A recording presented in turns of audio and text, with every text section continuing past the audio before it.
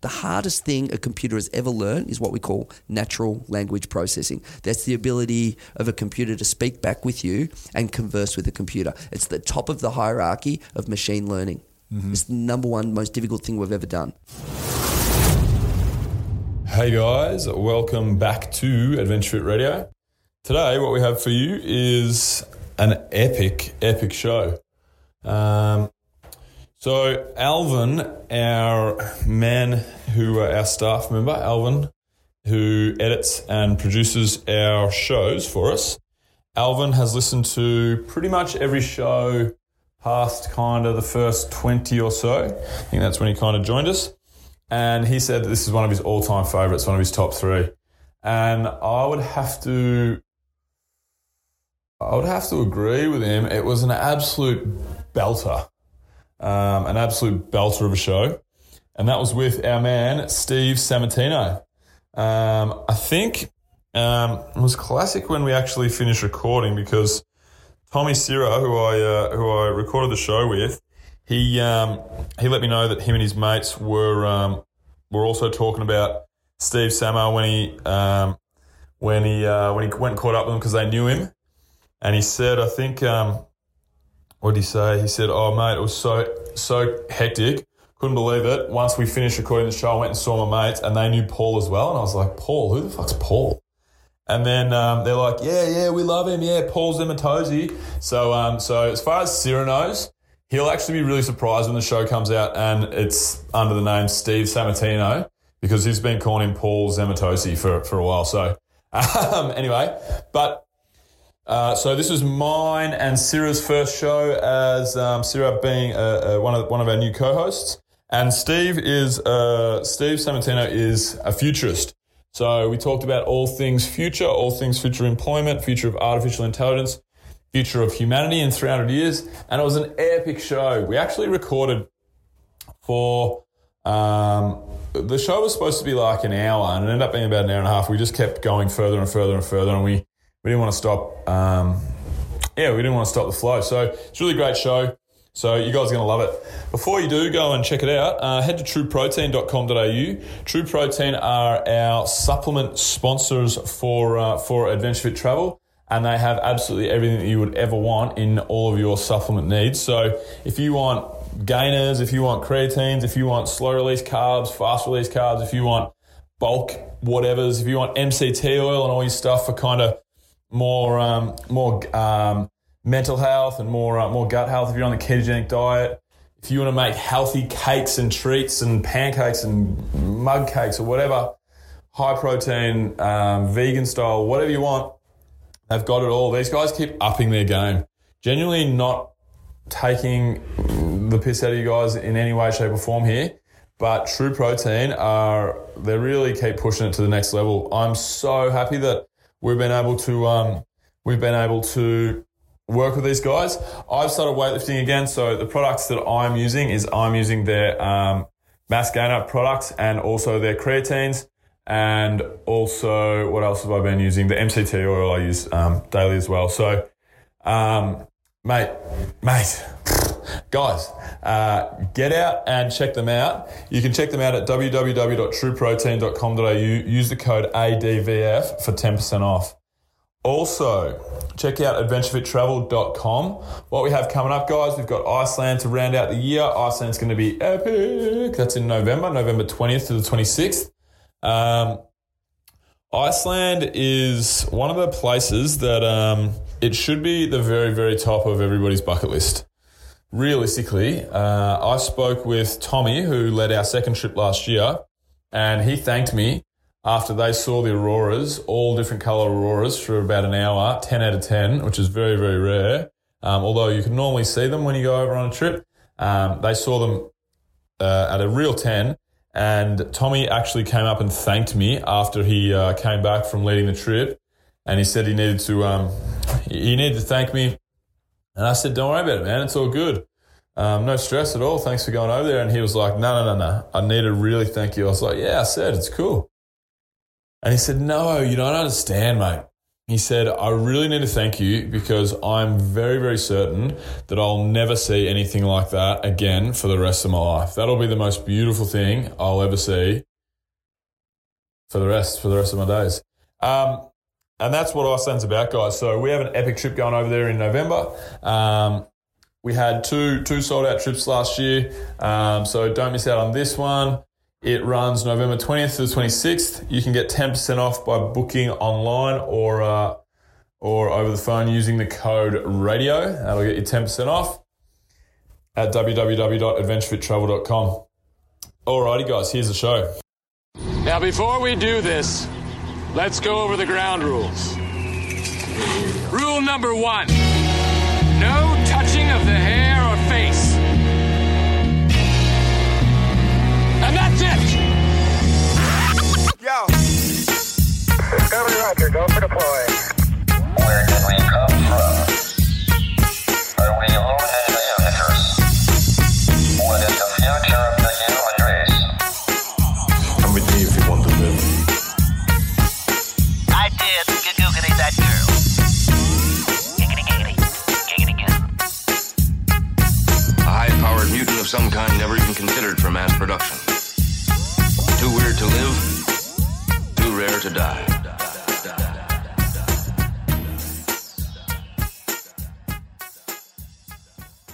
No, I saw you on. I heard you on Future Sandwich, and then I think we saw. Did you do any stuff at the TED Talk recently in Melbourne? I did TED in Melbourne. Yeah. How did you go? Smashed it. No, Yeah. I think What was it went the topic? all right. What'd you call the Well, topic? you know, it's really interesting, right? And you can help me here. And you may be responsible for the title that goes up on the TED website if you can help me. Yeah. So the story was about how I taught my daughter everything she needs to know about economics in the world by growing food. And what I did was I talked about the idea of growing pizza. So what happened was I said to her, look, do you want to grow some food? And she said, yeah, let's grow pizza. That's what she said. That was her response. I said, oh, you How want to old's grow your pizza? She was 4 or 5 at the time. Yeah. And so we did. We grew an end-to-end pizza. I mean, the whole thing, 7-month process. Really? And there was all sorts of economics lesson, artificial intelligence, or automation, owning the economic systems. What do you do with your excess materials? How do you sell them? What are the price in the marketplace? The value of human labor, organic versus non-organic. There was like the whole gamut of the world into this process. And I just turned that into a talk. It actually features as the last thing in the book, The Lessons School Forgot. Like how do you, because here's the thing where most people are struggling. Wait, what about the... So it needs a title. The economics of growing a pizza and growing a daughter. Yeah, but that's a good descriptor. Yeah. But we come down to the idea of a billboard. Could you read it driving past on a highway and know what it means? And that back to the old advertising days. And John, who runs TED here in Melbourne, said that the best talk in terms of the number of views has the simplest and most explanatory title. And the one that he mentioned was Sir Ken Robinson's How Schools Kill Creativity. So the title tells you exactly what it is. Yeah. And even though some clever titles are great, it's really hard to say, would someone know what this is and not misinterpret it? Now, because mine's about pizza, I can't put what pizza can teach you about life because people think it's a foodie one or a foodie talk. It's actually about automation and economics. Oh yeah, what about what pizza teaches you about economics? Yeah, so then you've got the whole billboard problem. Or the economics of growing a pizza. Yeah, I thought about that was one of the ones I had on the title. You really got to shorten the... You got to shorten it. My wife came up with a really good one. Yeah. What's your wife's one? She came up with outgrow your job, because the whole story is about how you grow and you learn when you own a system, and we were growing a pizza. But more important than the pizza's kind of the surprise to the story, but the people and the idea is really about economics and automation. That's the story. So how do you get that in there? Pizza, the economics of pizza and all that. Tough. It's tough. It's not easy, right? It's not easy at all. You have approximately 1 hour to come up with 3 or 4 words that define everything. I don't want to put any pressure on you. Yeah, you have. But my future income for the next year depends on you doing this. You're lying because you've straight away heaped it straight on me. That's how we do it. So just to introduce who we're talking to Steve Sammartino here today. Steve's come in. Steve is a futurist and an author. He's just given me and Tommy, who's not sitting here right now because he'll be back in the studio in 1 second. He's given us a copy of the Lessons School Forgot, his new book. Steve, why don't we start with how did you become a futurist? Where did it all start? It's not a common thing for people. Yeah, it's not. People say to me, that's one of those made-up job titles. My rule on futurism is that someone needs to start calling you that before you call yourself that. At least 3 years worth. Right? Yeah. And I actually don't really like the word. The truth is I'm an economist and an entrepreneur. Turns out that I really love technology, and I loved it from the age of 10. I busted out my first lines of code when I was 10 years of age. In QBasic on a 16K RAM computer. RAM, no hard drive. You code something up all afternoon and then it gets wiped when your mum wants to watch TV and then you have to recode it the next day. Yeah, right. Right. And I was really into tech as a young fellow. And then when I was about 16 or 17, I kind of dropped it, became a teenage man, going out with your friends, all that kind of stuff. And you went from lines of code to lines of coke at that point. No, definitely not. I've never had an illegal drug in my life. How nerdy is that? That's good. I've never touched it. I'm not into that, mate. I like to stay healthy. And then I studied economics. I was always into entrepreneurship. My first business, I was 12, running an egg farm, organic egg farm. Had a clothing company in my teenage years. And then I got back into tech early 2000s. It was post.com bust. When the Web 2.0 thing started to come back on and the tools were a bit better and it was cheaper to run a startup. And then I got really deep back into tech then.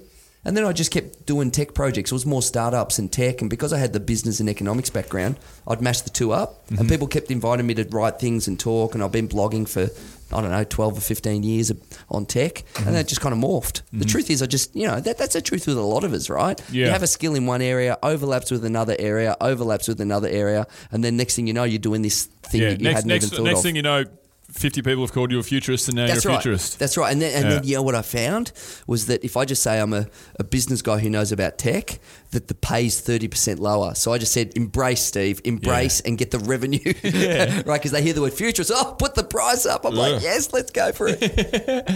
That's great. I've always been a closet futurist, I feel like. I'm just so fascinated by, I think everybody kind of is. I read, and only really about, I think it was probably 3 or 4 years ago, it really got ramped up back into my what I like to focus on and learn about. When I read Michio Kaku, the future of the impossible. No, what was it called? The Physics of the Impossible. The Physics of the Impossible. Have you read that book? I haven't read it, but I'm really a fan of his work. I've watched lots of his docos, and I think he's got some really good 5 and 7 minute bits on YouTube. One of the bits he talks about is the stages of a species, where you first learn to dominate your immediate environment in agriculture, then you dominate the globe, then you dominate the weather, then you dominate multiplanetary. He's got these stages. It's you harness the power of the sun, the power of the full universe. Exactly. That escalates quick, really quick. It's awesome though.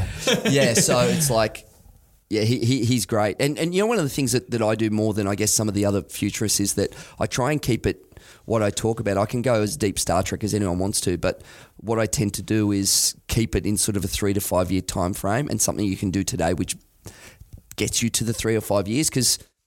And often I see it, futurists who get out there and they're all whiz bang and a lot of visual wizardry on the screen, but it's like, but that's all nice, but how can I use it? Yeah. So there's that balance between where we're going and actually taking some steps that move me closer to that. And that's kind of the art of what I try and do is say, how do I take you from where you are today so you're starting to get momentum and progress to the possible tomorrow? How do I get you at the fork in the road to choose the right path? Yeah. And certainly inspire why you should do it and what the future looks like, but also put the responsibility on the readers, the listeners or whoever to say, well, this stuff isn't just going to happen. Well, it can just happen, but you'll be a passenger, or what can you do to get yourself a bit closer to that? So you're helping people basically get ready for what's coming. Yeah, and actually invent it. Not just get ready, invent it. No, not get ready. Not ready. Invent it. Yeah. Right? Because someone's going to invent the future and you can participate or you can just watch. That's it. You can coast through. You can coast through someone else's dreams so easily. Yeah. Like without yours, you can slip through the cracks and just be a drone your whole life. That's it. But if you make your own destination. And it is true. And it sounds so Tony Robbins. But you know what? Like it's true. If you can read, you got all the skills you need. That's it. Yeah, Seriously, that's the 100%. Couldn't only agree more. skill that you need. If you can do that, the rest is up to you. Now, I'm not talking about people who have got challenges or physical illnesses or whatever. And I'm just sort of saying if you're sort of at a benchmark operational level as a human, if you can learn, and you're in a country, a Western developed country, it really is up to you. I truly believe that deep down in my heart. Well, it's funny that you say about you want to help people, inspire them to create the future, because realistically, like a lot of the stuff that we're seeing in today's day and age was invented really by Isaac Asimov as a fantasy 80 years ago. I don't know how. I don't know. I haven't actually read Isaac Asimov. I just know who he is and know what he did. And I've watched iRobot. There you go. But basically, like the science fiction of the past becomes a science fact of the future. Someone has to come up with the ideas. Whether it's a futurist, whether it's an author, like the ideas of, hey, imagine this as a way that we could do society. And if it's popular enough and it is possible, do you believe in that? Do you think that your job and the jobs of authors and so forth is creating the future? Yeah, it is. You've got to imagineer it before you can create it. And so... Imagineer it? Yeah, Imagineer. You should trademark that word. It's not. I think it was used in Disney. They used to call their engineers Imagineers. Oh, in really? Disney going way back. Wow. Yeah, so right. it's not mine.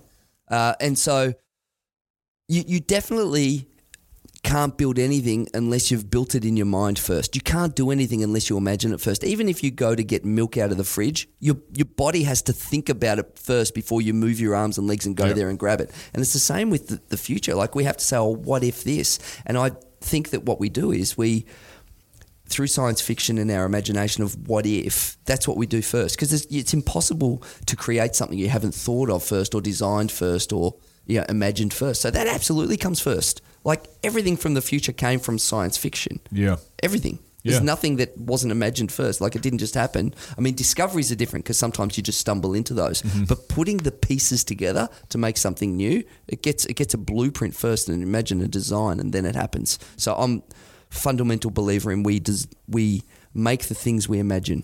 I agree, 100%. Yeah. So as a futurist, I know we booked this show in last night, so normally I do a little bit of research and so forth. But I thought I can just we can just sit down and have a chat and so forth. Of course. But just to open up like the general conversation, what's got you most excited about the future? Short, middle, long term kind of stuff. Okay. Short term is the move towards electric transport. Mm-hmm. I think that's really important for a number of reasons. I think that we've had for a long time large corporations within the fossil fuel industry design government, influence government, Rupert Murdoch and cohort, people wanting to stay in coal, that kind of thing, which is really bad for the environment. And it actually puts an inordinate amount of money into few hands, and money which people didn't create. Like if someone goes out and makes a device, or builds things and makes things, I'm happy for that profit. But when someone like Gina Reinhardt digs it out of the ground and says, here, this is mine, when it really should be our resource, that's not good. So the move towards electric transport, that's really going to change things. It's going to reduce the cost of mobility, which gives people opportunities. It's going to clean the air. And I think it's going to invent the possibilities to reduce house prices because we'll spread out with autonomous transport. So the move from fossil fuels, electric and autonomous transport, that's the most exciting thing, and that's coming quicker than most people think. Yeah. That's a 3 to 5 year proposition. Yep. My mate just got ousted as CEO of one of the major companies in Silicon Valley, actually. Right. From Zoox. Do you know Zoox? Zoox. Was in all the news. He's a South Melbourne guy. Right. Tim Kentley-Clay. He was CEO and founder, and Bill Gates is an investor, and they're autonomous transport for urban environments. And they have basically a pod. It's not a car. It's like a pod. It goes multi-directional. Yeah. And it's basically like a little office that just drives you to work. Rolling offices. I mean, actually, I had that in the book as well and in my other one before. But that idea that mobility gets increased and it reduces the cost of mobility, because I think we're living through a mobility revolution, not a digital revolution. Well, it's mobility of ideas, it's mobility of transportation, it's mobility of energy, because energy moves around now in batteries. Yeah. It's mobility of finance through cryptocurrencies. So everything's Mobility going from a ideas is centralization to actually a decentralized tools of technology, which increase the mobility of people, money, assets, transport, ideas. That's what it is. So it's a mobility revolution where all of these devices come together and change us from a centralized, city-based factory mentality to a distributed, autonomous world where we are highly mobile people. So that's the really exciting bit for me is fossil fuels, transportation, and I think next after that is really the blockchain and the breaking down of our current financial systems, which are again centralized, which has a whole lot of bad stuff that goes with it. Can I just take it back? What do you mean by highly mobile? That interests me because I live far out of the city. Yeah, right. And I'm about to move far out of the city. For me, what I mean highly mobile is, for the first time in history, the tools of production and where the work is needed can be separated. So I'll break this down in 4 words. If we look at the history of human labour, 4 words can define us as a species. The first word is spear. That's the hunter and gatherer, right? That's your tool, right? Flint, stone tools, bow and arrow. That's what we do, right? And so, nunchuckers, right? Where do you want to eat tomorrow? Follow the herd, right? Yeah, nunchucks. I love that. I've just got nunchucks in my head, and then I've just flashed back to Fist of Fury, Bruce Lee. No, don't be sorry. Do not be sorry. Yeah, right. That is the best moment of today, right? That's fantastic. And so it's mobility of the tools we're hunter and gatherer. When the next word is seed. All right, so spear to seed. Seed is agriculture, civilized communities, starting to master our little areas of where we live. After that, industrialization is spanner. So spear, seed, spanner. Spanner's when we move to the city. It's concrete, it's steel. That's the era you and I were born into. And that's the era of the last 200 years, 300 years of industrialization. I know what the last one's going to be. Go, what is it? Silicon. You got it. Give me that fisty bump of goodness. Ball and we did a swing. Swing. Ball and socket. Ball and socket. I love that we got there. The ball and socket's perfect. It's perfect. How did you know? It's the next revolution. It's the next revolution. Now, here's what's different about silicon. I read the book. No, I didn't read it. No. Here's what's different about silicon is that for the first time in history, labour and location can be separate. That's never, ever happened. Look back to those other tools. Hasn't happened. And so what that means is that most of our work is informational now, and that's only going to increase. Even when we build physical things, it will be the information that creates them. 3D printing is the classic example. Information, ones and zeros, becomes atoms, bits into atoms, right? Digital design, all those kind of things. And so you'll have desktop manufacturing in the future. And because silicon means we can live anywhere, this is silicon, the cameras are silicon, glass. We're moving to a glass and electric economy.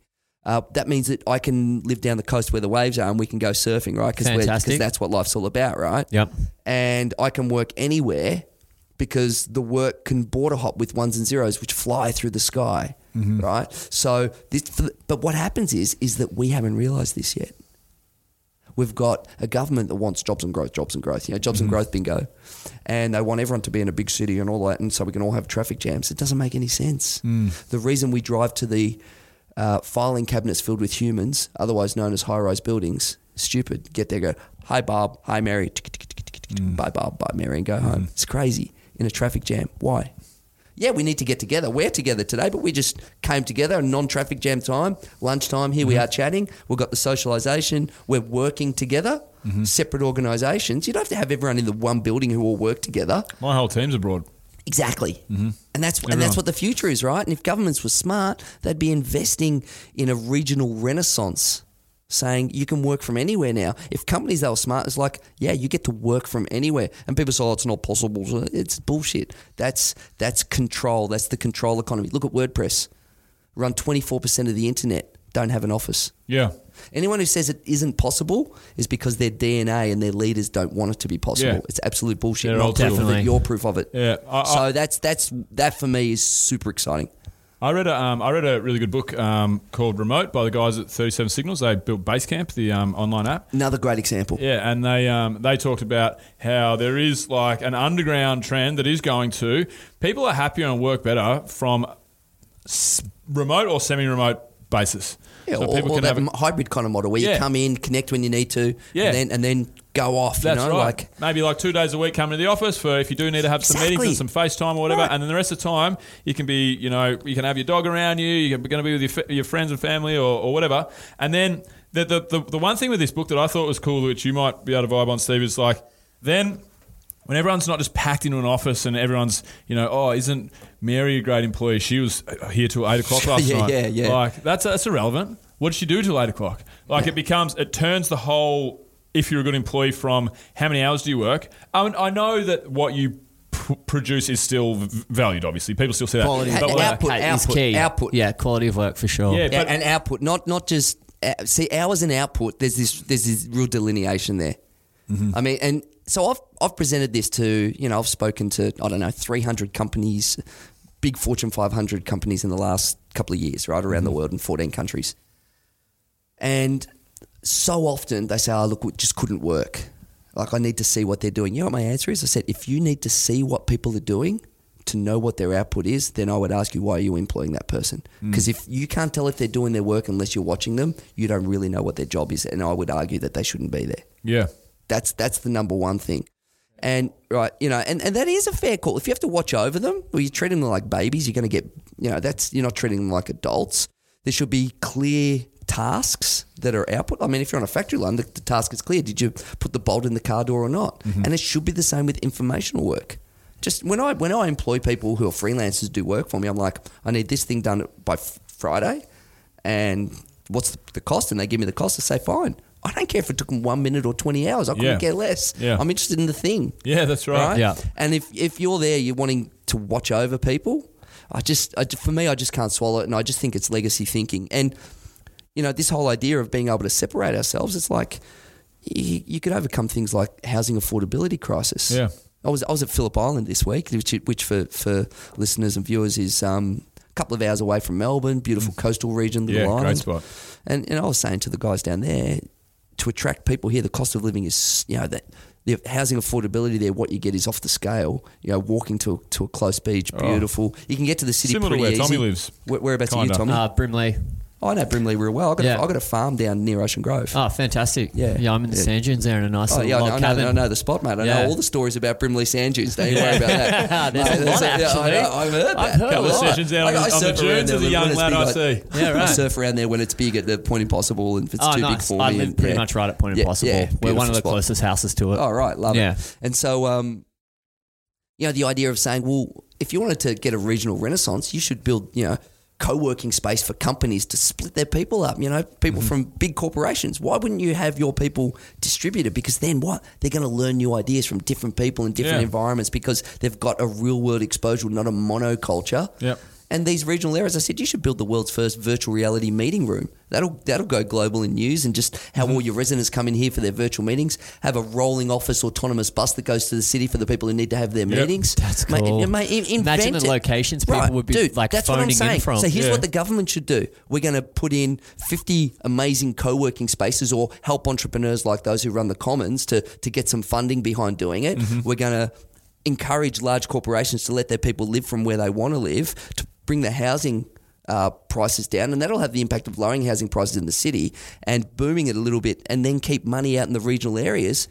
We're going to have a regional renaissance. All we need is the will to do it and the right people proposing these ideas, right? That's where we should be investing our infrastructure. And then here's what happens. You do cool things like that, then you've got an export product. Oh, we've got this great model here in Australia where we can show you how to build or sell our designs for your virtual reality offices and your rolling offices to the city and all of this kind of cool. That's the thinking we need. That sounds awesome. Sounds like the utopia we were talking about in the last episode. Yeah, that's right. And doing business from a co-working space is better for business anyway. Of like you course say, it it's is. way more collaborative.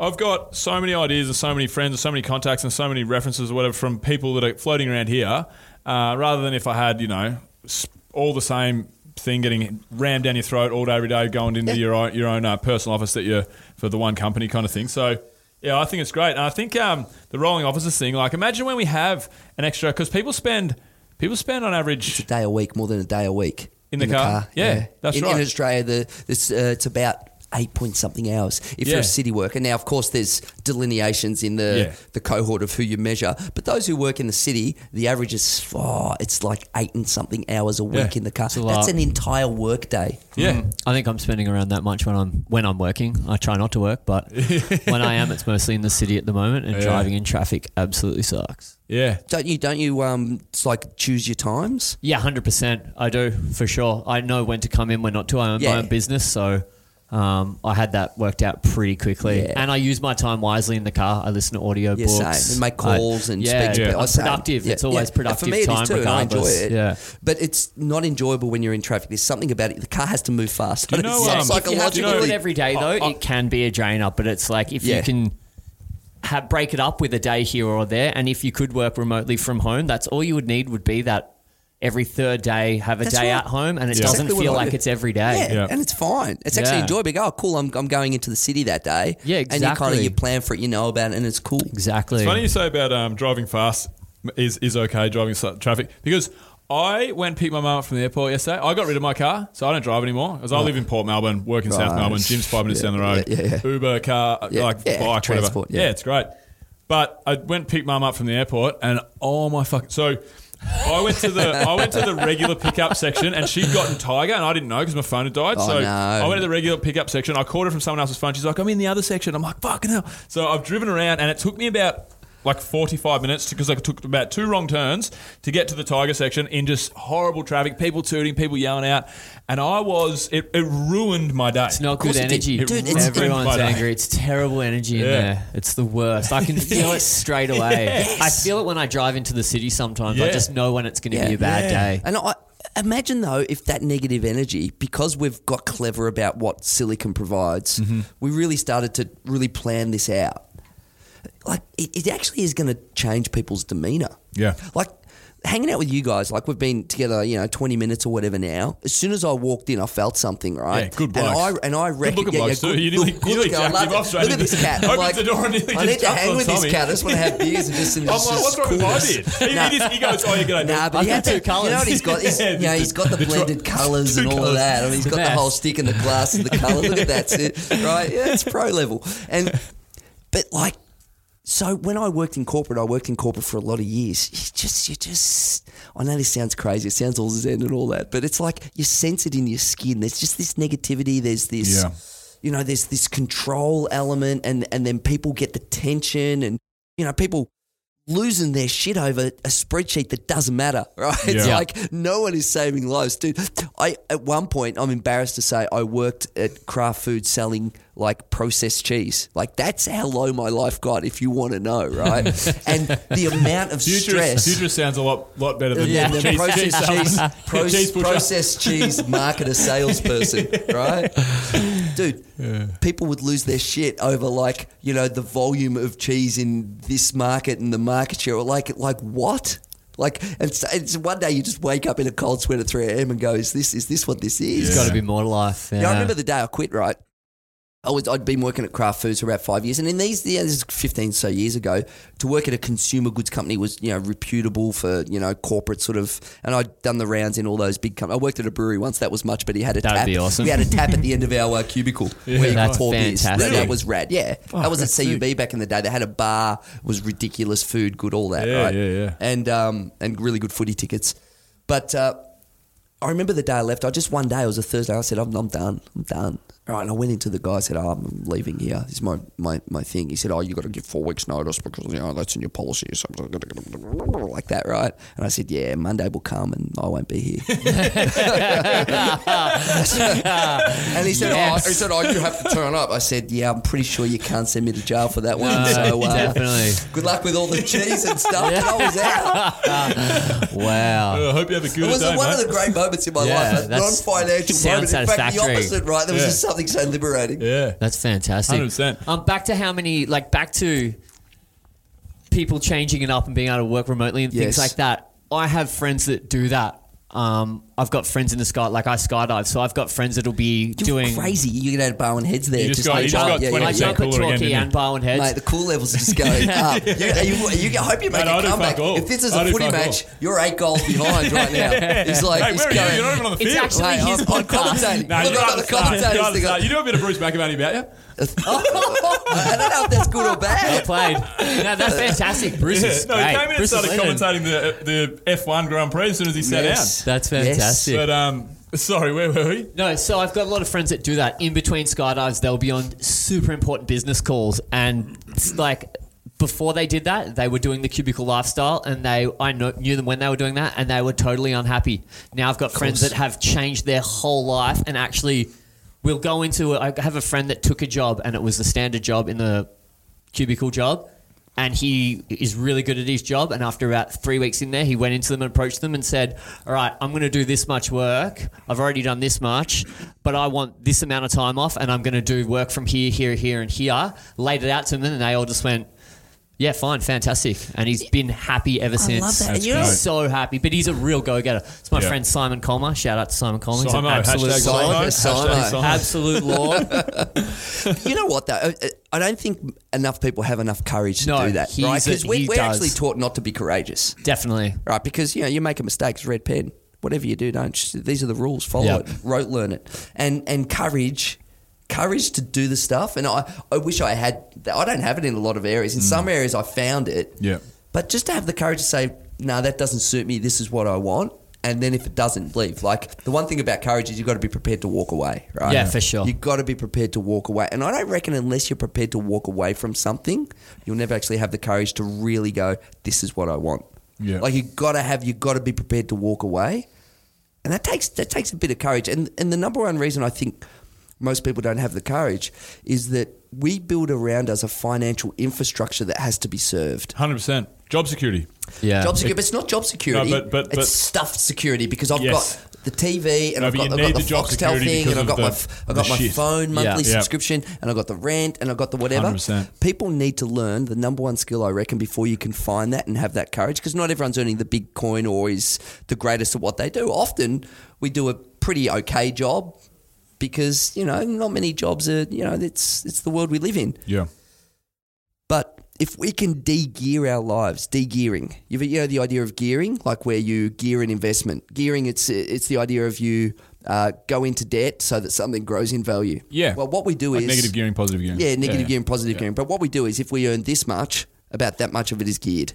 So subscriptions, cost, electricity, rent, whatever, and car, all of that stuff. If you can walk away and not have any expenses and live really skinny, if you can do that, then you have a chance at pushing for the lifestyle you really want. But if you can't de-gear your life, you can never do it. You're just on that treadmill. And there's one great hack to do it. Imagine if you could save 50% of what you earned. Do you reckon that's possible? 50%. Let's say you're earning $100 a week. Could you live on 50? Or you're earning $1,000 a week. Could you live on 500? Could you? It might be hard, but this is a really interesting question because I tell you what, if you can do that for 1 year, at the end of that year, you've got a year to try and find the real thing you want to do that'll make you happy and replace that income. Yeah. If you can live on 50% of what you earn, you only have to work 1 year into, and every year off, you could try something new that you always want to try. I mean, it's an interesting idea, Definitely. isn't it? You could It's a actually do really it. interesting Definitely. You idea. can actually do it too. That's because what I did. That's how I got out. Yeah, because there's a level that we get to where we'll always. So if we earn X amount, we have X amount in the bank. We're always just going to have enough money to cover our bills. Just going to have enough money to keep our bill. Like I always think when I was getting Adventure Fit off the ground, my company, I was always like, how do I always just sneak through when I'm going through these tough periods? And it's because you basically spend what you have. You do. And you Yeah. always You make always it funnel happen. into that last little, you get through that last little squeeze past that last little section. You're like, oh, fuck, I've done it again. But it's because that's why that book, Profit First, like it's a business book and it talks about paying yourself first. Yeah, that's a great thing. That's in here too. The idea of it's like that goes there. That money does not even exist. Yeah. When I earn, I've and then always you just done deal that. with the money that you've got because you've already paid yourself. You've kept the business. You've paid yourself. You've put money towards the business, and then you do exactly the same thing with the money that you've got, and you end up in the same position. You'll probably be tight, squeeze it through that last little door, whatever.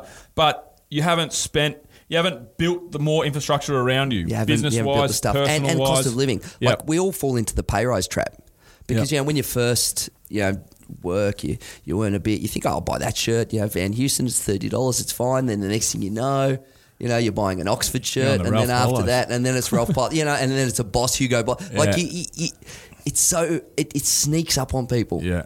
You're just happy to get your first car that drives because you don't have to ride your bike. You're just so stoked to have a car. And you go, oh, this car's not really good enough. I need to upgrade and all that. And You see someone driving something a little bit better and you're like, kind of nice do over it. there. Well, my car's Looks 10 good, years that old. car, My yeah. car's embarrassingly old. Yeah. I don't care. It's like, no way, man. I'd rather put that money into, sort of an insurance policy for my future than I don't have to drive around my ego. Yeah, 100%. Yeah, and that future, I mean, this book here, I mean, one of the things I wanted to do was, there's the future of the technology, but what's the future of you? Like, what is the future of you? People don't plan their futures.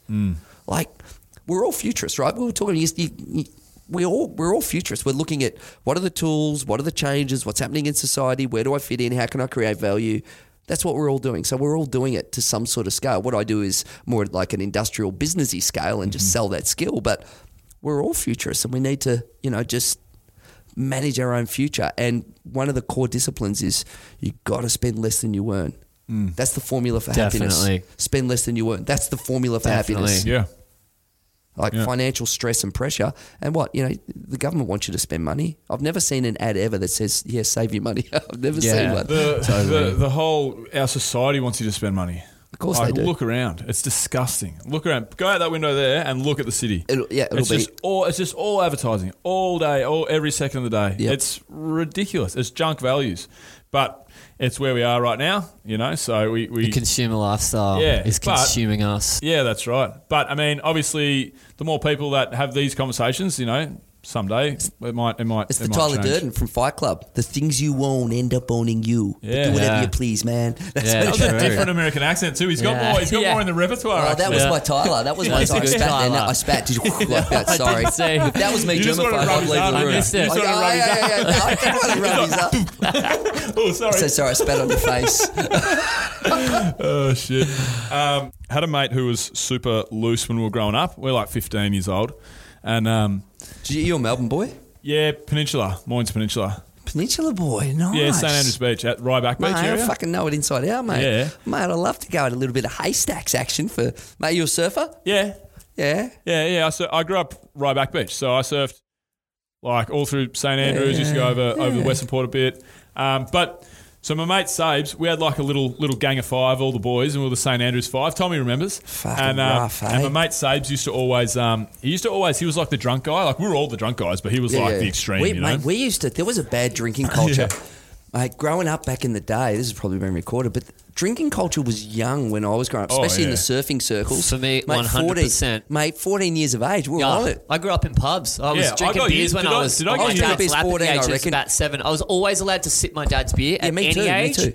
Have a sip, and then that was it. Yeah. But then drinking with my dad was probably around 15. Yeah, me, 14, 15. Yeah. Mate. Like, we would sneak one at the parties and that, but by the time I was 15, at family functions, I'd be drinking, for mate. sure. Dude, this is like, and now I'm 100%. thinking, like, my brain could have been really good if I didn't ruin it. Like, I could have, like, maybe achieved something. Yeah. But what about the stuff as a kid? I used to, the first or second time I got drunk, So we've got off dock, though.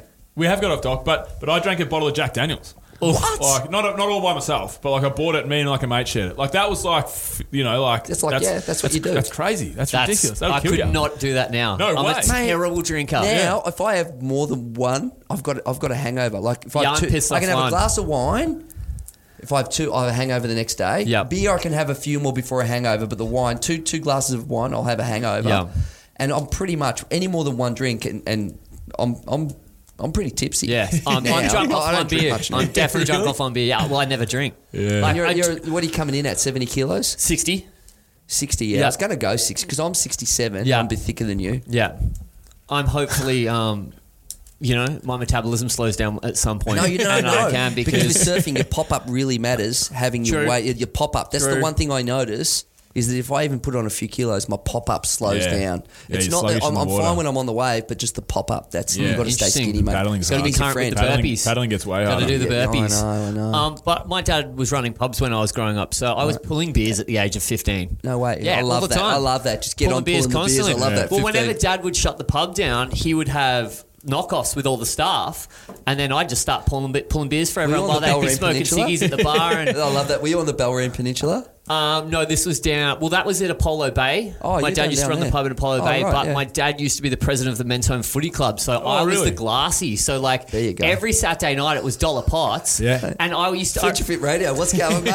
And now I'm getting the truth. I remember being so small that like it would get to a certain point in the night where the cigarette smoke inside would get to my height, Oh, right. and then I'd go sleep in the car because it was disgusting. Whereas Oh, like I'd wow. spend You're all walking through night, the clouds. I'd spend all night getting below swallow the smoke, then it would catch me, and I'd go to sleep in the car. See, kids couldn't don't know handle what they grow up with. cigarettes. I don't know how we're alive. Like, I was disgusting, one isn't of 4 kids. It's just like, just get out there, kids, all right. And you just, after school, grade 2, see your mum, be back for dinner. Oh. She wouldn't even know where we Yeah. were, out on our bikes doing whatever. Gone. My kids have Roof not rocking been houses. more than 10 Tagging metres people. away from me and my wife ever Definitely. in their entire lives. They're within 10 metres Never of even us. thrown a rock, the poor bastards. Mate, they've got a geofence. They've got a geofence.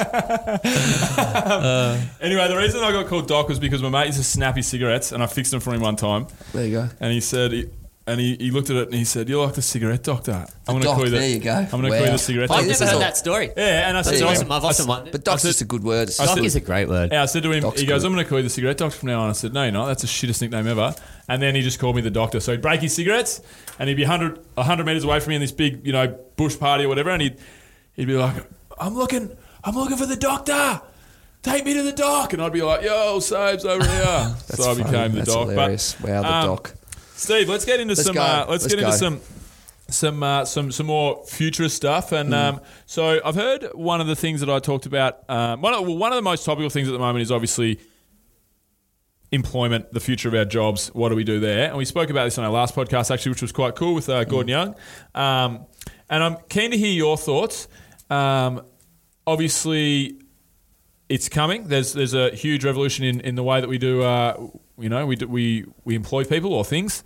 So where do you think it's heading, and what do you think we do about it? All right. So I'm going to tell a few stories. I really want to go through the economics of what they call structural unemployment. Mm-hmm.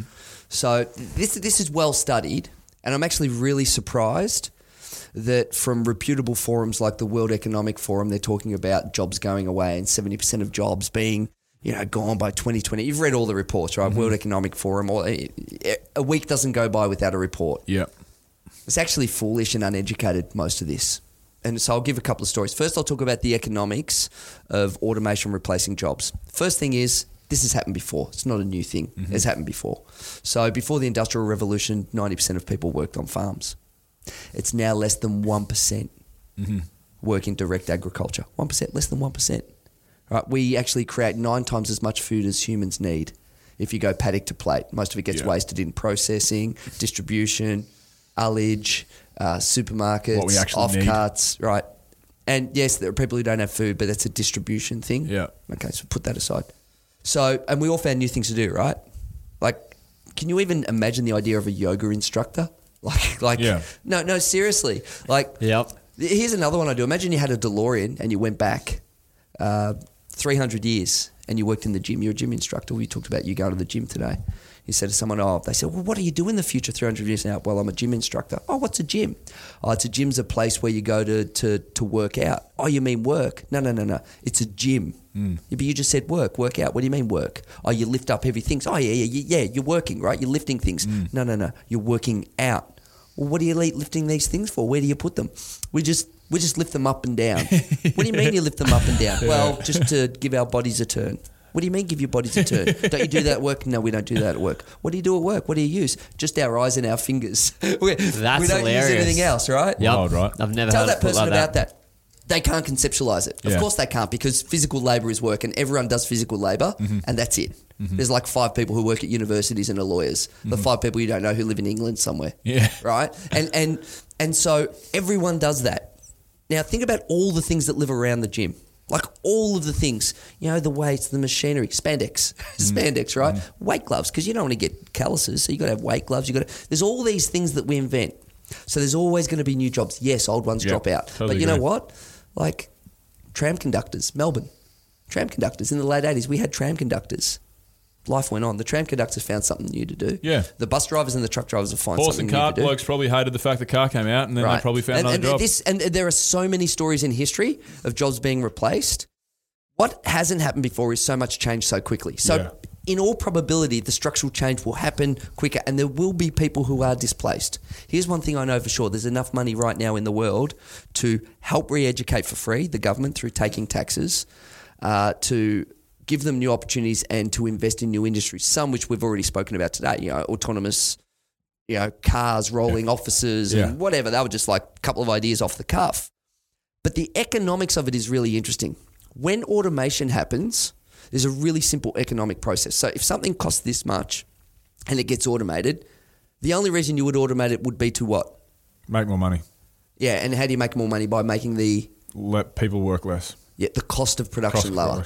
Now, if the cost of production is lower, right, and the product used to cost this much to make and then it costs that much to make, you're either going to reduce the price, right, which will happen if there's competition. The price gets reduced because the cost of production goes lower, right, and then that money goes somewhere else. So that money, you would spend $300 on something, that thing might only be $200. So where does that $100 go? It goes to a gym membership. This is the economics that people don't understand. Now, if automation happens and the prices don't come down, then what we have is a monopoly, and that's an antitrust violation, and the government needs to split up those companies. Does that make sense? This is hardcore economics here, but basically, if you automate something, the cost of production goes lower. Because the cost of production goes lower, all those competing in those areas also reduce their prices to compete. If the prices don't go down, it means you've got a monopoly. So like Amazon, why don't they break up Amazon? Well, they should. Right. Absolutely, they should. That's a pretty good classic example. Now, I of will give you a reason why these tech companies are getting away with it after this, but I just really want to break down that idea of the cost of production goes down and that money goes somewhere else. Once money's in an economy, it never leaves. It just changes places. Yeah. So when we were growing up in 1990, we might have bought a CD for $30. Yeah. Yep. Right? Sanity. Go to Sanity, buy your CD, and you're probably going to get Faith No More, the epic album. Yep. Right? You're going to get that, the real thing. Yeah. Right, if it's 1992, then maybe it's a little bit of Kurt Cobain and Nirvana. Definitely. Because we've all got good taste in music here. Right? Today, what happens with that $30? So the CD doesn't get bought, but you might have a Spotify. Yep. That's $10. Yep. Data on your phone, that's another 10, and who knows where the other 10 goes. Mm-hmm. The money didn't leave the economy, it just changed places. Yeah. Now, the lesson for humans is you got to look at the money. If you follow the money, you'll see if where you are won't be needed in the future. Now, when the money changes places, you got to change places too. And when the money goes over there, you got to pivot your skills and say, what skills have I got and how can I adapt them? How can I adapt my skills so that they become future-proof and move on to the next realm? Mm-hmm. You know, like a designer who might have been good with a pen back in the day doing design and blueprints and everything had to go, I'm going to learn about Photoshop and get that design going. And then I'm going to learn a little bit about HTML and do web design or small screen design. Mm-hmm. It's incumbent upon us to learn the skills, but the money doesn't leave the economy. It just changes places. And so then the government has to come in on top and say, I'm going to help you learn these skills because that industry's going away. And then they need to tax the government, tax the big corporations. Now, more money. Here's the reason why big companies, the monopolists of Facebook, Amazon and Google, don't get antitrust violations against them because they've got a real trick that they've done. So Google is in, what business is Google in? Information. Selling information. Selling information, right. But they actually claim that they're in the advertising business. So they've got 90% of search, which is an antitrust violation. 90%, right? But they've only got 15% of advertising revenue. So when the government says, oh, you're violating antitrust, they said, how can we be? Our market share is only 15%. Because their market share is related to where their revenue falls. And what these technology companies have done is because they give away their product, they say our product's free. How can we be bad for consumers? Aren't low prices great? But what they do is they give away something, get a monopoly power, and then sell the data and the externalities, right? So that's where you have that antitrust violation. And the other thing with multinational tax avoidance, really simple way to solve it. And I think the government know how to solve it and just don't do it because people in government want to get a board on that company, right? They want to get their job on the board and their 300,000, and this is all very Machiavellian of me, but I do believe that they make decisions to self-serve themselves once they leave government. Really easy way to get any multinational to pay tax. You just say, hi, how you going? I've got this new tax law. It's like land tax. What we do is we assess the value of your company, right? And we give you a 5% revenue tax each year. Congratulations, you're my newest taxpayer. If you let them tax you on profit, they'll find a way to move it around.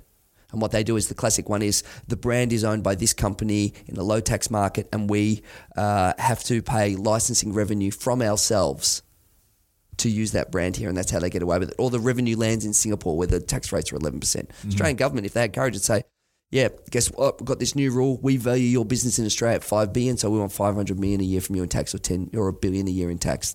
That's it. Congratulations. That's the number. And they also, oh, we'll shut down. They won't shut down. Yeah. I've worked for big companies. They take every profit that's there, every cent. For sure. So that's how you get around it. Real easy. And guess where that money goes? To educate people who used to be truck drivers to learn something new. So it would be fair to say... So that was a long answer, wasn't it? No, But it's good though. It was good. So it'd be fair to say that you're very positive on the fact that even with all this automation that we'll be totally fine. Could never be more positive. Here's why. For the first time in human history, anyone can learn anything, and mostly for free. That has never, ever happened in the history of humanity. You want to learn to make carved furniture, get onto YouTube. There's a guy there teaching you. You want to learn how to code, there's a zillion free courses on how to do it. It's just like art. We didn't have, art and science weren't a thing before the Industrial Revolution, really. Of course they were. Because we had more time to be specialists in things. So we'll probably just have more artists and more scientists and more thinkers and more... That's right. And which e-commerce. Cool. You used to have to hope that 1,000 customers lived close enough to you to sell whatever it was you made. Well, now your customers can be all around the world. One thing that's really interesting is that there's a lot of old retro industries that are making a comeback because what was too niche to live in one city or one location now actually can become a global distributed niche where it's made here. Yeah, definitely. But instead of having 2,000 customers you've got to hope that they live within 100 kilometres of you. Yeah. You can say, no, well, I've got 1,000 customers, but one's in South Dakota and, one's in Sicily and one's in whatever, right? We need to teach people this. People haven't really realised yet. Well, they haven't realised the opportunity to sell, to e-commerce, to have a global market, to re-educate yourself, that these things aren't hard to learn. I always tell people the hardest thing a computer has ever learned is what we call natural language processing. That's the ability of a computer to speak back with you and converse with a computer. It's the top of the hierarchy of machine learning. It's the number one most difficult thing we've ever done. And we can already do that as humans. If you can do that, you can learn the code, you can learn the stuff, you can learn the skills. Right? We just need someone to show us, to take us forward. And actually that becomes an industry opportunity as well. The industry of teaching people what they need to survive the future is the industry we should be building right now. Building an infrastructure of support to help people have the skills they need for the future. That becomes an industry. An industry for freelancers, everyone goes, the gig economy is bad. And there are exploitative versions of it, like, Uber drivers and so on. I mean, they're just placeholders for robots. Let's be honest about it, right? Let's be honest. And I get that. I speak to Uber drivers and they say, look, I know this isn't permanent, but it suits me now. And there's some positives, but it's not the gig economy that I envisage. The gig economy that I envisage is people with high, unique skills getting paid good quality wages or freelance fees. And then there's this whole thing where everyone says, but it's not the same as the benefits you get as an employee. Well, why don't we make that an industry? Why wouldn't it be amazing to say, I'm going to give 5% of my money to this freelancers, kind of like a quasi-union, and they pay for my sick leave, my annual leave, they organise my superannuation. That's what unions should be doing.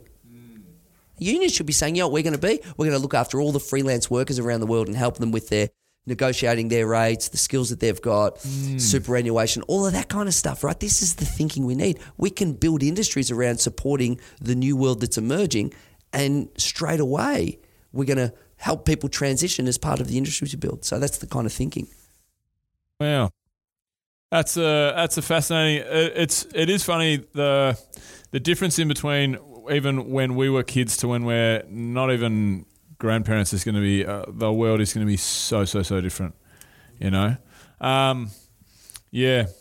It's a positive outlook, though. It is, mate, but you've got to be positive. It's a choice, right? It's a choice, isn't it? Yeah, it is. It's a great way to look at it. And I think we're at the bleeding edge of this, right? Podcasting is a thing, and us building it. You've probably got a lot of listeners that are who knows where they are. Yeah, that's right. Right. Same with a lot of people who read my books around there's no way I could find these people before. Yeah, I mentioned it in the last show. My theory was always that somehow we try and find a way that people just work less. Same amount of jobs spread across.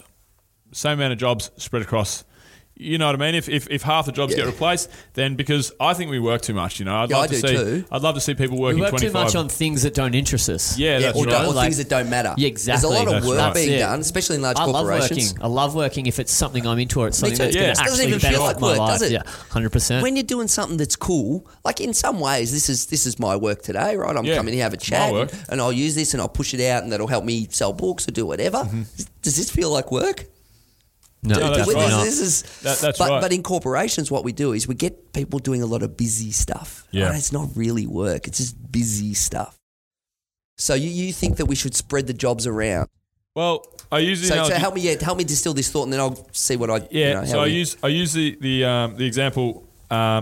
So say we've got 120 hours of work split across 3 employees at the moment, and then by artificial intelligence and automation, that's 60 hours get taken away, 50%. You know, so effectively, people think of it. I think at the moment, the doomsayers and so forth, as in, well, 1.5 people are going to lose their jobs, aren't they? One person's going to go to part time, one person's going to lose their job. That's how you kind of think of it. I think that we have to come up with some sort of universal basic income where people, it's like, yeah, cool, all right, there's X amount still coming in the economy. There's going to be a huge amount of tax that's going to be spread across, siphoned off to those people in the universal basic income, and those people will work 20 hours a week rather than 40 hours a week.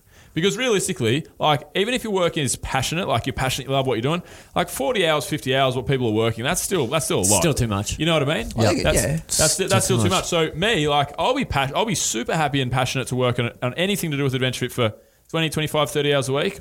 Easy. Yeah. Like, once it starts to get above that, I still think we're working too much, even if it is your passion, you know? Yeah. Because you have to have things outside of work, and you have your family and friends. You need balance. Yeah, you know, yeah. So definitely. So that's what I've always been really optimistic on universal basic income, on artificial intelligence replacing our jobs. And for that reason I was like, okay, cool. But it depends if the corporations are able to be enforced and not be greedy and not, I don't know if we're there yet. You know what I mean? Because a lot of people are greedy. Well, greed and fear are the same thing, right? The only reason people are greedy is because they're scared, right? And we're the first few generations to have excess food in the history of our entire species. It's never happened. Like a fridge full of food. Like my dad tells the stories of the 40s in Australia where they got meat once a week and they had a little thing called a meat safe where you put the meat, and that was, you know, a rare moment. Meat safe. Meat safe. It was like a no one had electricity until the 60s, right?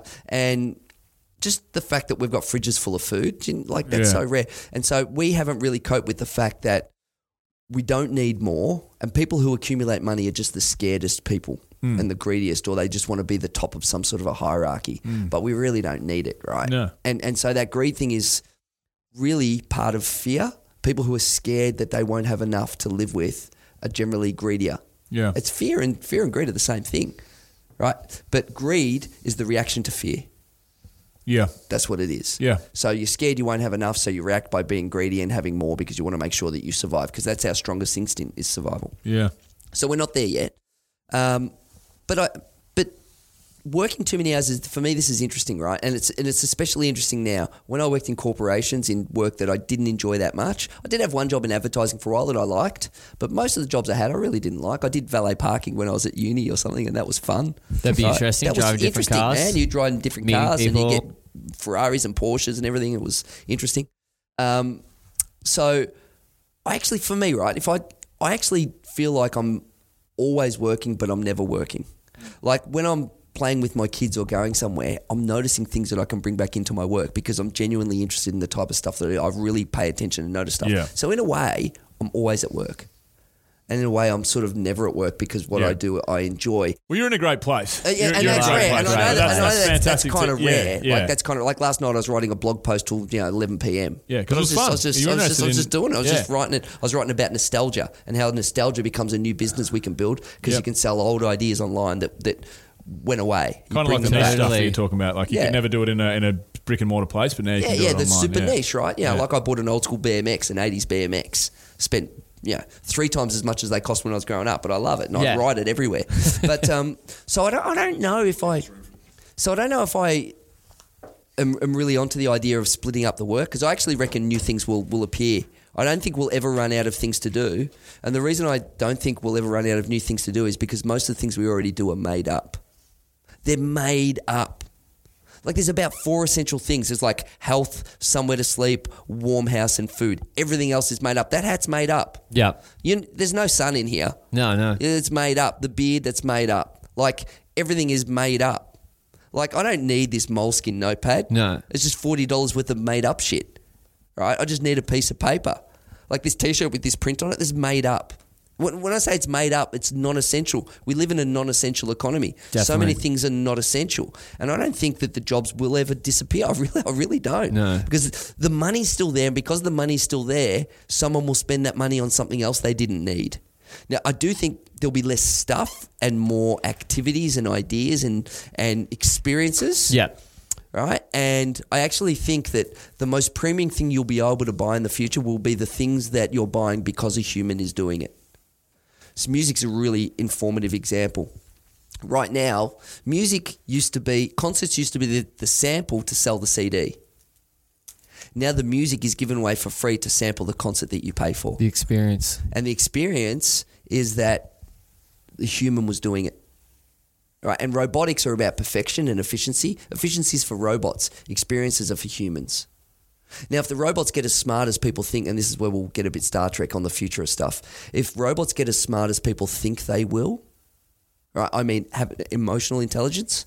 Did you know they're going to want annual leave and sick days, and they're going to make friends with us? And if they're really smart and emotional, they'll help us, and they'll create new industries, and they'll go on their holidays. There's going to be planes with robots on them going on holidays, sitting next to you. I feel like there already are sometimes. No, but this is the type of thinking. So what people do is they think about robots getting so smart that they'll just encapsulate everything the human does and just take over. Well, if they get as smart as you say that, they're going to be smarter than us. And true smarts, I think emotional well-being and socialization is the top of the hierarchy of human intelligence.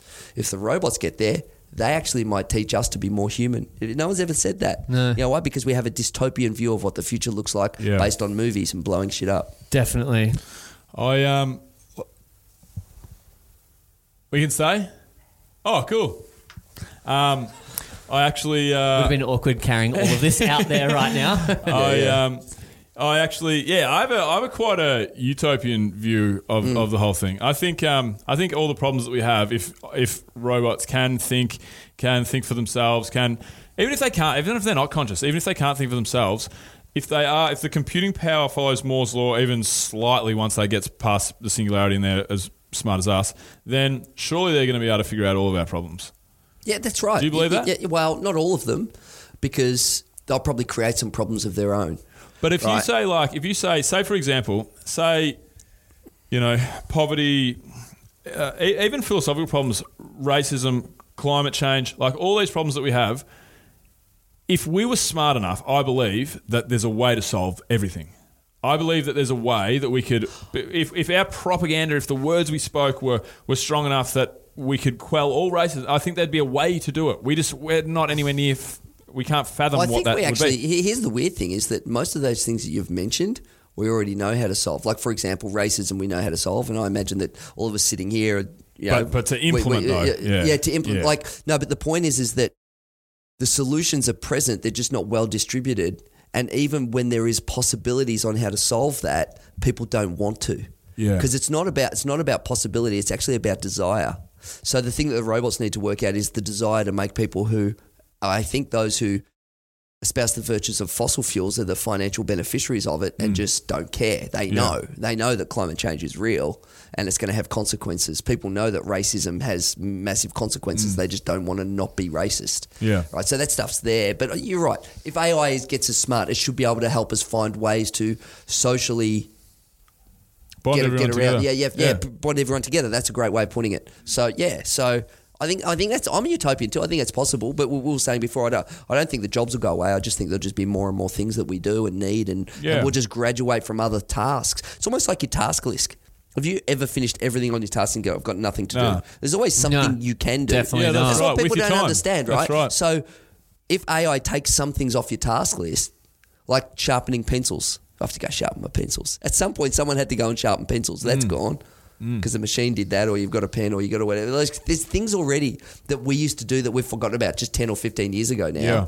Got to go down and post the letters. Yeah. Yeah, it's interesting because those things drop off and new things come on. So there's this task list that moves like this. Like, imagine this is time. It's like that money example that I used. Yeah. Where you'll fill your time with things like you would spend your money that you have. That's exactly what happens. It's like it always feels. There's actually a thing called Parkinson's law. That's what it is. It's Parkinson's That's the money law. thing that I was talking about. Parkinson's law, So Parkinson's law is that Perfect things example, fill in to fill the void of the availability. Yes, that's it's right. with money, with time, with tasks. Yes.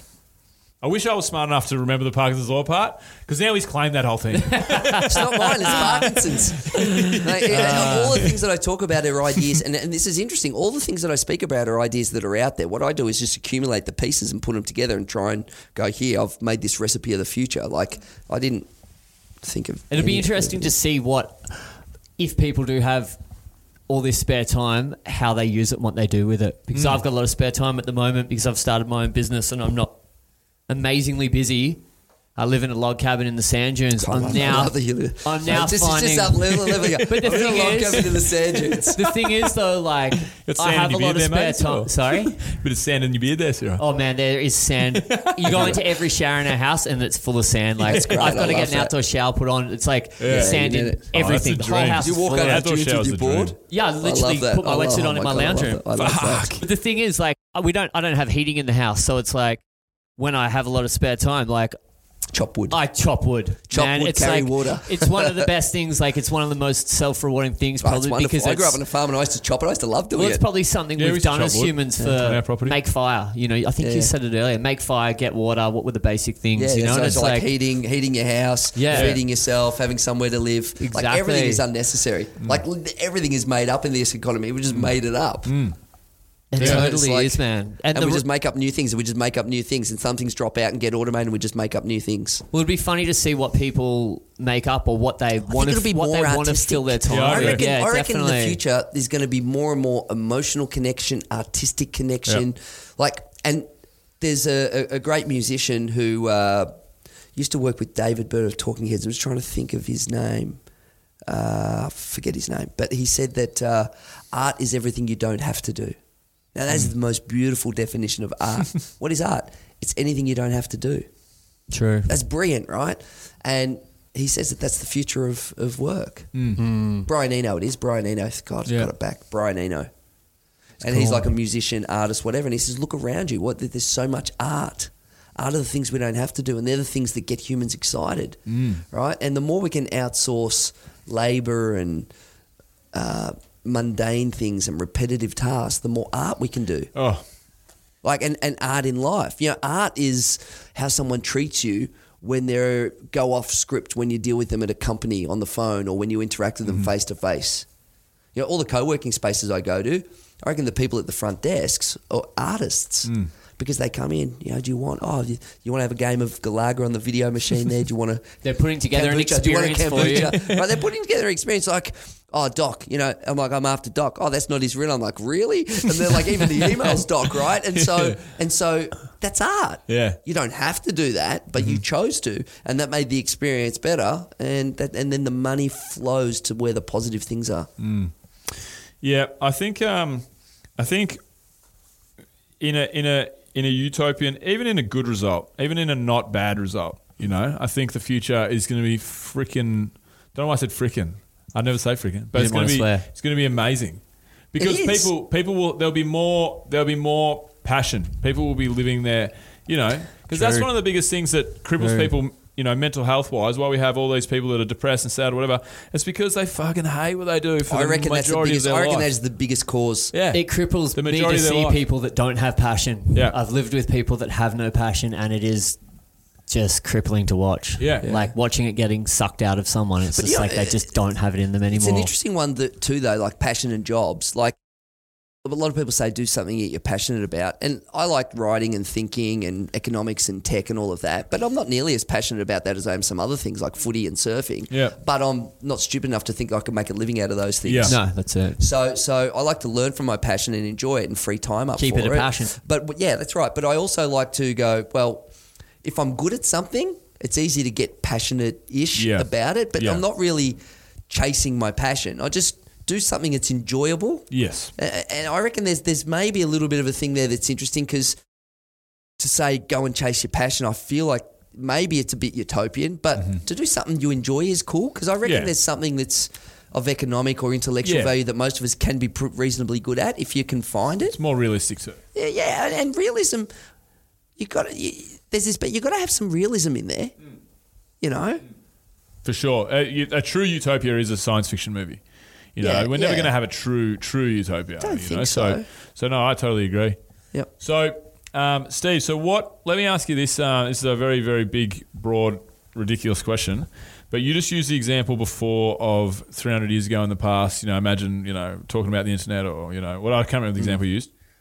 What does the world in 300 years look like? Well, it's a big What question. could it look like?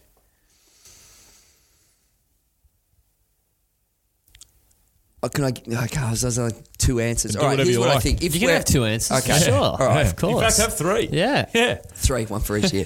Okay, I think that our probability as surviving at a species is really, really low. Ooh, super low. Yeah. Right, and that's not because of us. It's not at a species level that I reason that that's low. It's actually a rogue cell. And I think that right now the biggest danger in the world isn't climate change. I actually think it's nuclear war. And the reason I think it's nuclear war is that information exchanges and that's just information on how to build a bomb and the possibility to do it, and rogue actors who could get their hands on some of this stuff, the probability is actually higher than it's ever been, higher than during the Cold War. Yeah. Because what you have is someone who's potentially, so I'll give a good version. So there's a fork in the road. This is the negative one, right? Yeah. We'll finish with the positive. The probability of rogue actors who the equivalent of what we saw at September 11 don't care is really, really high. A lot of people don't know this, but there's radiation measures in the sky in all of the democracies that have nuclear weapons. If radiation goes beyond a certain level, then they know they've had a nuclear attack and it automatically sends off responding nuclear bombs. So that's Wow. like a real risk. That's the biggest terrifying. risk, right? And terrorism at a micro level is not is not anything to worry about. We should be worried about, women getting bashed up by, horrible partners and road trauma and these things. They're the real problems we should be worrying about. But what we do need to do is to have less tyrannical and autocratic democracies like America telling people how to behave and live and let live and get rid of the racism problem. That's the number one problem in the world is racism and religion. Because racism and religion cause all of these things. And I'll say it to the listeners straight up. I'm into faith, I believe in God, but I'm not into religion. Yeah. Does that make sense? Yep, 100%. Right, and God is science and life and all of that, but I do not sign up. I was brought up Would as you a say Catholic. it's Same. more for the lack of a better term, you're spiritual, but Spiritual, you're yep, spiritual faith, believe in some sort of higher power, whether that's nature or science or the universe or the multiverse. Well, something fucking happened that we're here and we don't know about. Right, So 100%. And even if there is a universe, what's on the outside of that, and what's on the outside of that, exactly and what's how on I the think. outside of that, right? What put the Big Bang there? What put the exactly? pinhead there? Yeah, that's right. That's right. And so I think that racism and nationalism are problems that need to be solved. And when I say nationalism, nations didn't exist. I think we made them, and I think we need to have a global economy. If I could do one thing in the world, two things. First thing I would do is I would outlaw lobbying, because that's the most dangerous thing in the world, because that's what causes climate change is lobbying. Because in America they have this idea that dollars equal free speech. That's actually passed in their law. Dollars equal free speech. What does that mean? What do you mean? So the idea that free speech is I'm not sure what amendment is. One of the amendments is free speech. Is part of their doctrine, and they passed a law to say that money is free speech. Therefore, you can buy opinion, otherwise known as lobbying. This is a law in America. Wow. That's money ridiculous. is free speech, right? Which is crazy. How can you have the word free associated with money? It doesn't make any crazy. sense, right? So get rid of lobbying is the first thing. The next one is get rid of governments and boundaries and countries. Imagine this. Anyone can travel anywhere in the world. Can I jump in for 1 second? Yes. So I've always said that Because all the problems will go away if you do that. If I Because have it'll naturally find its level like water. I've always said if in 30 years' time I'm so successful that I make a foundation, which this is just hypothetical. I'm not successful. I'm just saying if I was one of those success guys, is personally defined. This is successful success. enough to successful enough to have people with the Shane Warne Let's Foundation. use the word powerful. Because it's powerful. better than success. Success and power aren't the same thing. Yeah, so let's use the word definitely. powerful. If I'm powerful enough to have a foundation that can influence something in the world, it would be to eradicate fucking borders. Eradicate all For borders in the world. sure. No such thing as Australia, no such thing as America, no such thing as anyone. There's an airport, hop on whatever plane you want, go anywhere you want, live anywhere you want, have one global currency. That's right. Because then you'll bring people out of poverty straight away because you're not working for Kenyan dollars or whatever. I'll tell you why. Global dollars. I'll tell you That when would I- equalise. You know what? Australia wouldn't be overcrowded because all of a sudden, all of the resources that are misused in Africa start to get used properly and in Asia and whatever, and you'll get people go to these areas and it'll all even out. It'll be chaos for 30 or 40 years, but that'll be fun. It'd be chaos. It'd be worth it. It would be It'd fun. be chaos that would be so worth it. worth it on the other side. I'll tell you what. Get rid of borders. Number one problem.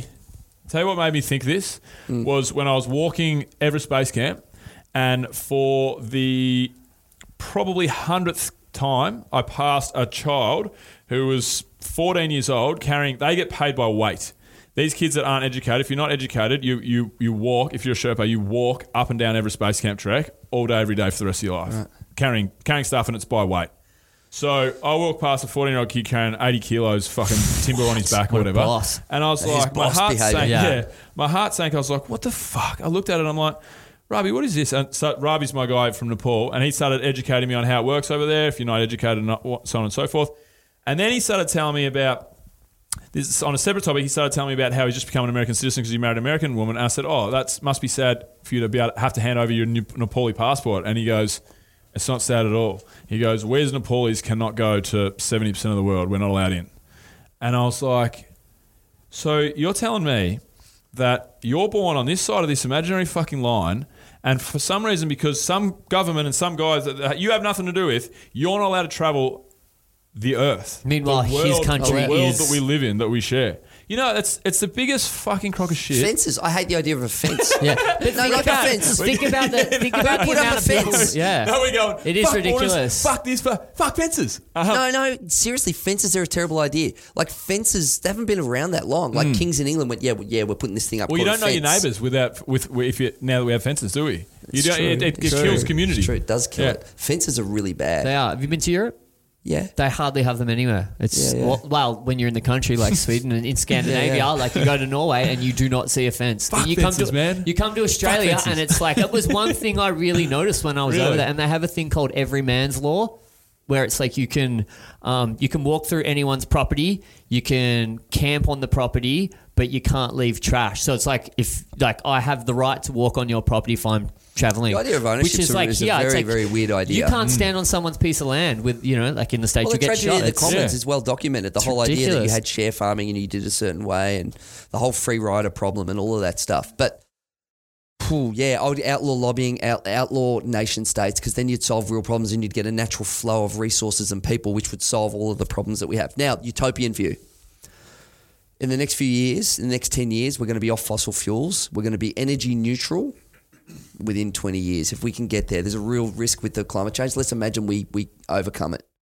In any case, as oceans rise, we should be putting that water into places like the middle of Australia with big pipelines and turn that into a green, 80% oasis. of Australia, a green oasis. Take the excess water, put it there. I mean, this is just an engineering problem. The possibilities are there. Yeah. In 300 years, I don't think we'll be a multiplanetary species. I really don't. I don't think so. I don't think so. I don't think we ever will. And I'm really anti. Not even just over to Mars for a couple of days. I'm going to give you what you probably don't expect, because everyone lauds Elon Musk and all of these guys trying to make us a multiplanetary species.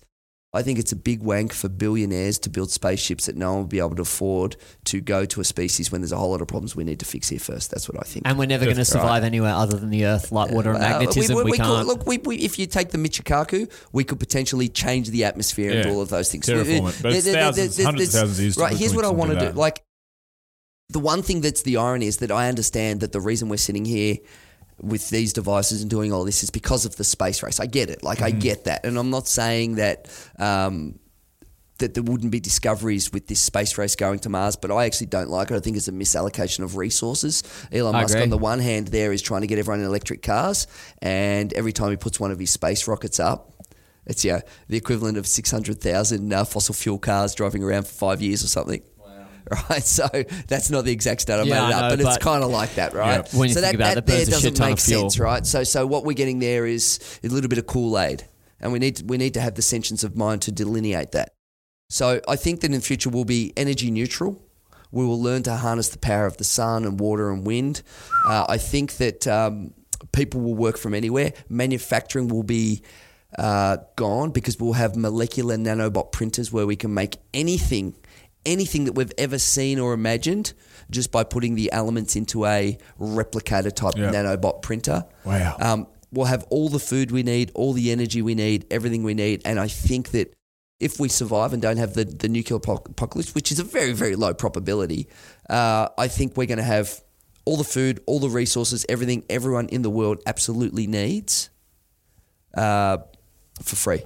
And we'll be focused on art and everything 300 years from now. I actually think it'll be as close to utopia as you could ever find That if we can get through the next 20 years, it's almost like the movie Speed. We've just got to get over that. The bus has got to get over that little climate change, nationalisation, racism. If we can just get over that, then we're going to have all the energy, all the food, produce everything you want to need with 3D printers.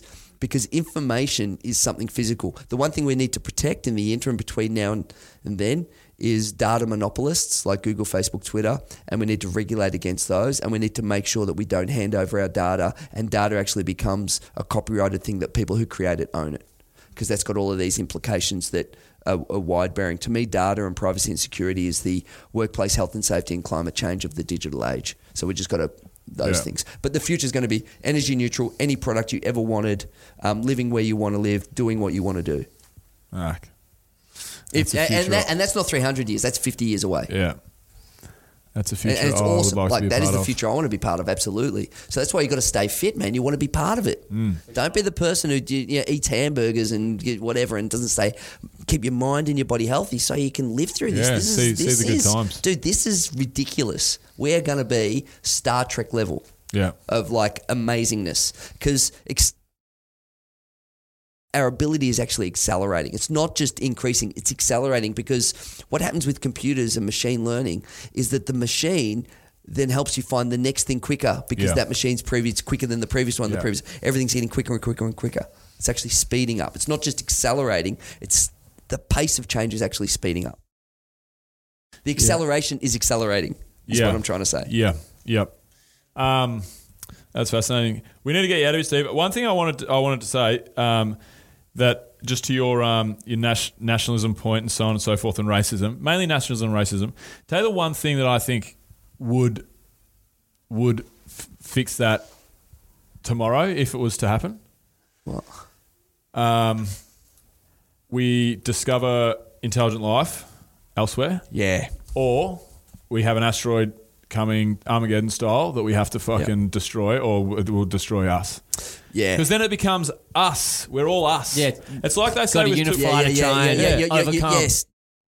I agree with you 100%. 9/11, they say and they say that people are happiest in war times because people, everything, race, status, class, all goes out the window. All people goes are out just the window. trying to survive, and people are people. Just trying to survive. It's almost like you need a bigger enemy. And people from New South Wales will understand this with rugby league when it comes to state of origin. All of a sudden, it doesn't matter if you go for the Parramatta Eels or the... It's exactly right. It's like bang. Then we're the Kangaroos or the Wallabies. Yeah, when we're right. Australia versus Exactly. fuck the Kiwis, then you love those guys that play for Queensland. So it's just that next level that we don't have to make us us. We need that. We need a way to be on the same team, don't we? Yeah. We need to stop being, whatever race we are and start being human, right? Yeah. Yeah, that is 100%. We need an external them. I was thinking, imagine this though. But this would remove humanity a little bit. But imagine if you had some sort of like a contact lens where you couldn't see someone's race or whatever. But then again, you remove individuality. It's a tricky one. Yeah, it's like the opposite of that Black Mirror episode. Yes, the opposite where you couldn't see anyone. You just saw the fuzzy things. Yeah. Jeez, that's a good show, that Black Mirror. This is the second time it's been referenced today, and I have no idea. If you haven't seen Black Mirror, dude, your whole weekend is Black Mirror now. Mate, it is. You don't have a TV, do you? I don't have a TV. You don't need a TV. Do you have? Wait a minute, you do have a TV. Have you got a phone? Yeah. So this is a TV. Yeah. Definitions we hold so closely to our heart do not hold us in good stead. Is this a TV? Yes. I guess expand your definition. Well, it's not a phone. It makes calls, but we can stop calling. We can stop calling them phones. I'd say I'm anti-TV. That's rather than I don't have a TV. I'm not anti-TV. I'm pro being decisive on what you invest your time in. Yeah, for sure. It's a good one. Let's leave it there, eh? Steve, can we throw a couple of quick rapid fire questions out before we go? Easy. Let's go. So you can just ask your one if you want. Okay. Have you got another couple? Yeah, Because this is Tommy's second co-hosting show. He's always been one of our favourite guests. But Nice. my original guest... I love that. co-host... Mate, you've made yourself onto that. I love that. Moving up. It's like, yeah. Slowly. Special guest star that then just became part of the panel. Yeah, that's right. He's looking for my fucking seat next, so I'm going to be looking over my shoulder. He's looking for the hosting spot. But no, so my question... I've got three questions. And well, can I go first? Yeah. Then you go, because then I've got time to think about a second one. do that. Okay. I love that because you guys go. We're working it out on the fly here. It's our second episode. AI doesn't do that. Doesn't go. You know the thing in the one because AI can't go. You know the thing in the can't understand it. If you're on a deserted island, and you had 3 things to take. What would they be? Wife and 2 children. All right, well, let's. I like that. That's a loving man's answer. Yeah, for sure. What if they were? What if they weren't allowed to be living people?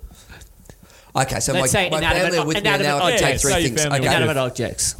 Surfboard. Is it a tropical island? Because I'm just deciding. You can be on tropical. No, you don't know. You got to risk it. Is the risk worth it? Yeah, true. There might not be any waves. Yeah, I'll definitely take my surfboard because I'll just paddle on it anyway, and it's an island. Oh no, good for paddle. Just keep fit. Surfboard. Can I take my library? You can take. Yeah, it will book. What would the book be? Say one book. What would the book be? Hey, that's my fucking question. Oh shit! Sorry. Oh, sorry. We're just gonna. Library's good. No, library's good. It's a tablet. Yeah, take your library. Technology. You got your tablet. You got Kindle. Yeah. But I wouldn't have any connectivity with that. Oh yeah, true. That's why I said library. That's why I went analog.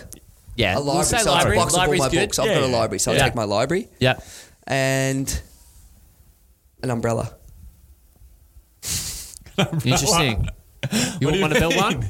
Hey? You could build one. No, I think it'd be in the transitional phase of building the house and everything in the tropical rainstorms. The umbrella would be beneficial. quite a lot of Beneficial utility. to the skin for sure. Umbrella. Yeah, umbrella. That's a classic. All right, I'll start my questions off. So my first one is favourite travel destination on the planet that you've been and you just love. I want to have 2. Culturally, it's Italy. Mm-hmm.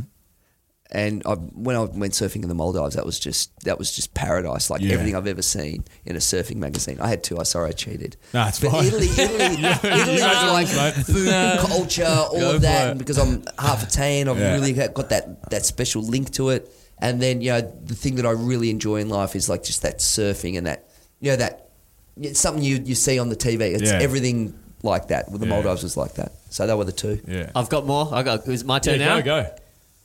What's your favourite dish to cook? I like homemade pizza. Good answer. Homemade pizza, just with the kids and they... Do you have a pizza oven? No, I don't have a pizza oven. Just got an old school normal oven. But just seeing the kids doing their own stuff, and we actually, as my TED talk was about that, I grew a full end-to-end pizza with my daughter where we did everything wheat, the whole lot, right through 7 months. That's awesome. Like end-to-end pizza. That's what my TED talk was about. How you can learn about automation, technology, economics, and everything through pizza. Wow, that's cool. I'm gonna have to look that one up. Yeah, it's in there. Oh, fantastic! In there. My next one is dream travel destination. So a place you haven't been, top your bucket list. I think the Northern Lights in Scandinavia. Second answer in a row. Yeah. Iceland. And to stay in that ice hotel. Yeah, that's really cool. Sick. That'd be sick. I was in Iceland last year. And I didn't even know about that. I knew about it, but it was not really a thing until my wife just kept bringing it up and showing the pictures of it. And I'm like, yeah that would be cool. Yeah. It would be very cool. Yeah, I saw it last year. Yeah. Oh, right. Amazing. Yeah. Amazing. I saw it really good. And then my guys that were over there on the next trip, they said that it was 10 orders of magnitude better. They were like, one of the guys came back and he goes, man, Tommy, who used to be my co-host, he's been living in Bali now. He thanked me after seeing the Northern Lights. He goes, hey, mate, I need to really thank you for putting me on that trip, allowing me to staff it. And I was like, yeah, bro, don't worry about it. And he's like, no, I really need to thank you. I'm like, yeah, it's fucking sweet, mate. And he goes, no, I don't think you understand. He goes, we laid down on our backs and stared up at the sky for 30 or 40 minutes while greens, purples, and all these different colours, which is a 10 out of 10 Aurora-wise when you get multiple colours. He goes, I'm quite certain that I'll never see anything as incredible as that for the rest of my life. That's amazing. That's cool. Yeah. I'm going to save that one.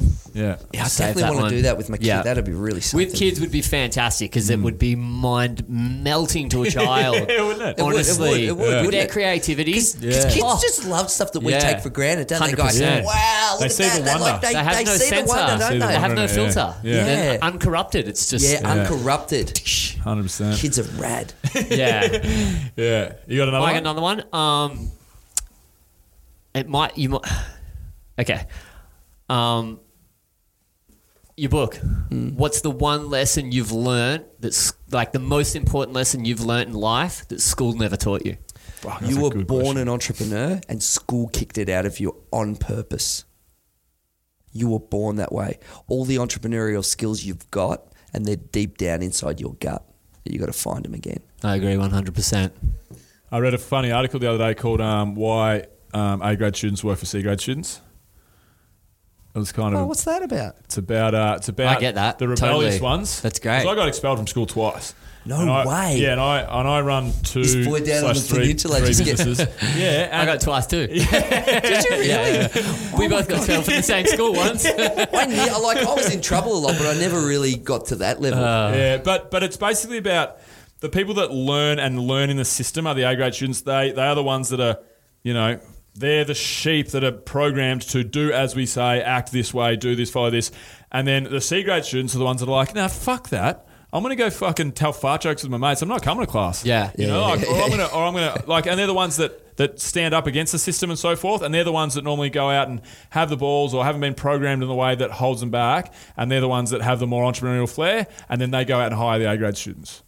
I see that. I buy that 100%. Yeah, totally. It was a really interesting that's article. straight up. That's Yeah. straight up. Look, it's like a probability game. One of the things that I'm fascinated with is probability. I'm fascinated with probability, and I actually live my entire life around probability. Like even some of the answers I gave you were probability answers, right? On the, like low probability, super high risk with the nuclear thing, right? Yeah.